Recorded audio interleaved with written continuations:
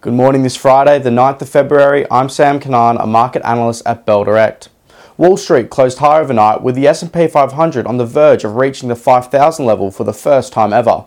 The Dow Jones rallied 0.13%, the tech-heavy Nasdaq saw a rise of 0.24%, and the S&P 500 saw an increase of 0.06%. In terms of US stocks, Disney rallied 11% after beating quarterly earnings estimates and raising its guidance. Over in Europe, markets closed mixed as investors reacted to earnings. The Stoxx 600 closed flat with gains led by household goods up 1.9% and losses spearheaded by healthcare stocks which fell 1.9% as well. Germany's DAX closed 0.25% higher. The French CAC also gained 0.71%, but over in the UK, the FTSE 100 fell 0.44%. In Asia yesterday, China's inflation rate came at a decline of 0.8%, which is double what the forecast was and indicated the economy continues to struggle on the economic growth front post-pandemic. Locally yesterday, markets closed 0.31% higher, led by the information technology sector, which saw a rise of 1.18%. This was offset by the energy sector, which lost just over 0.5% by market close.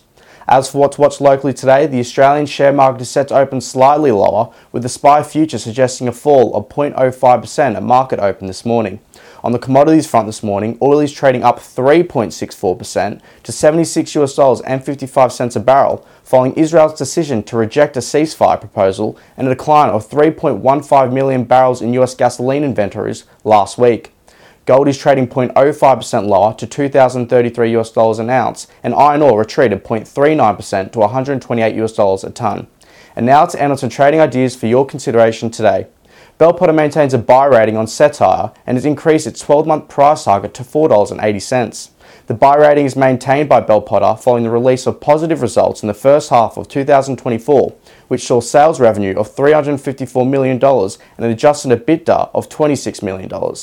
And Trading Central has identified a bullish signal on Pilbara Minerals, indicating that the stock price may rise from the close of $3.62 to the range of $4.40 to $4.55 on a pattern formed over 46 days, according to the standard principles of technical analysis.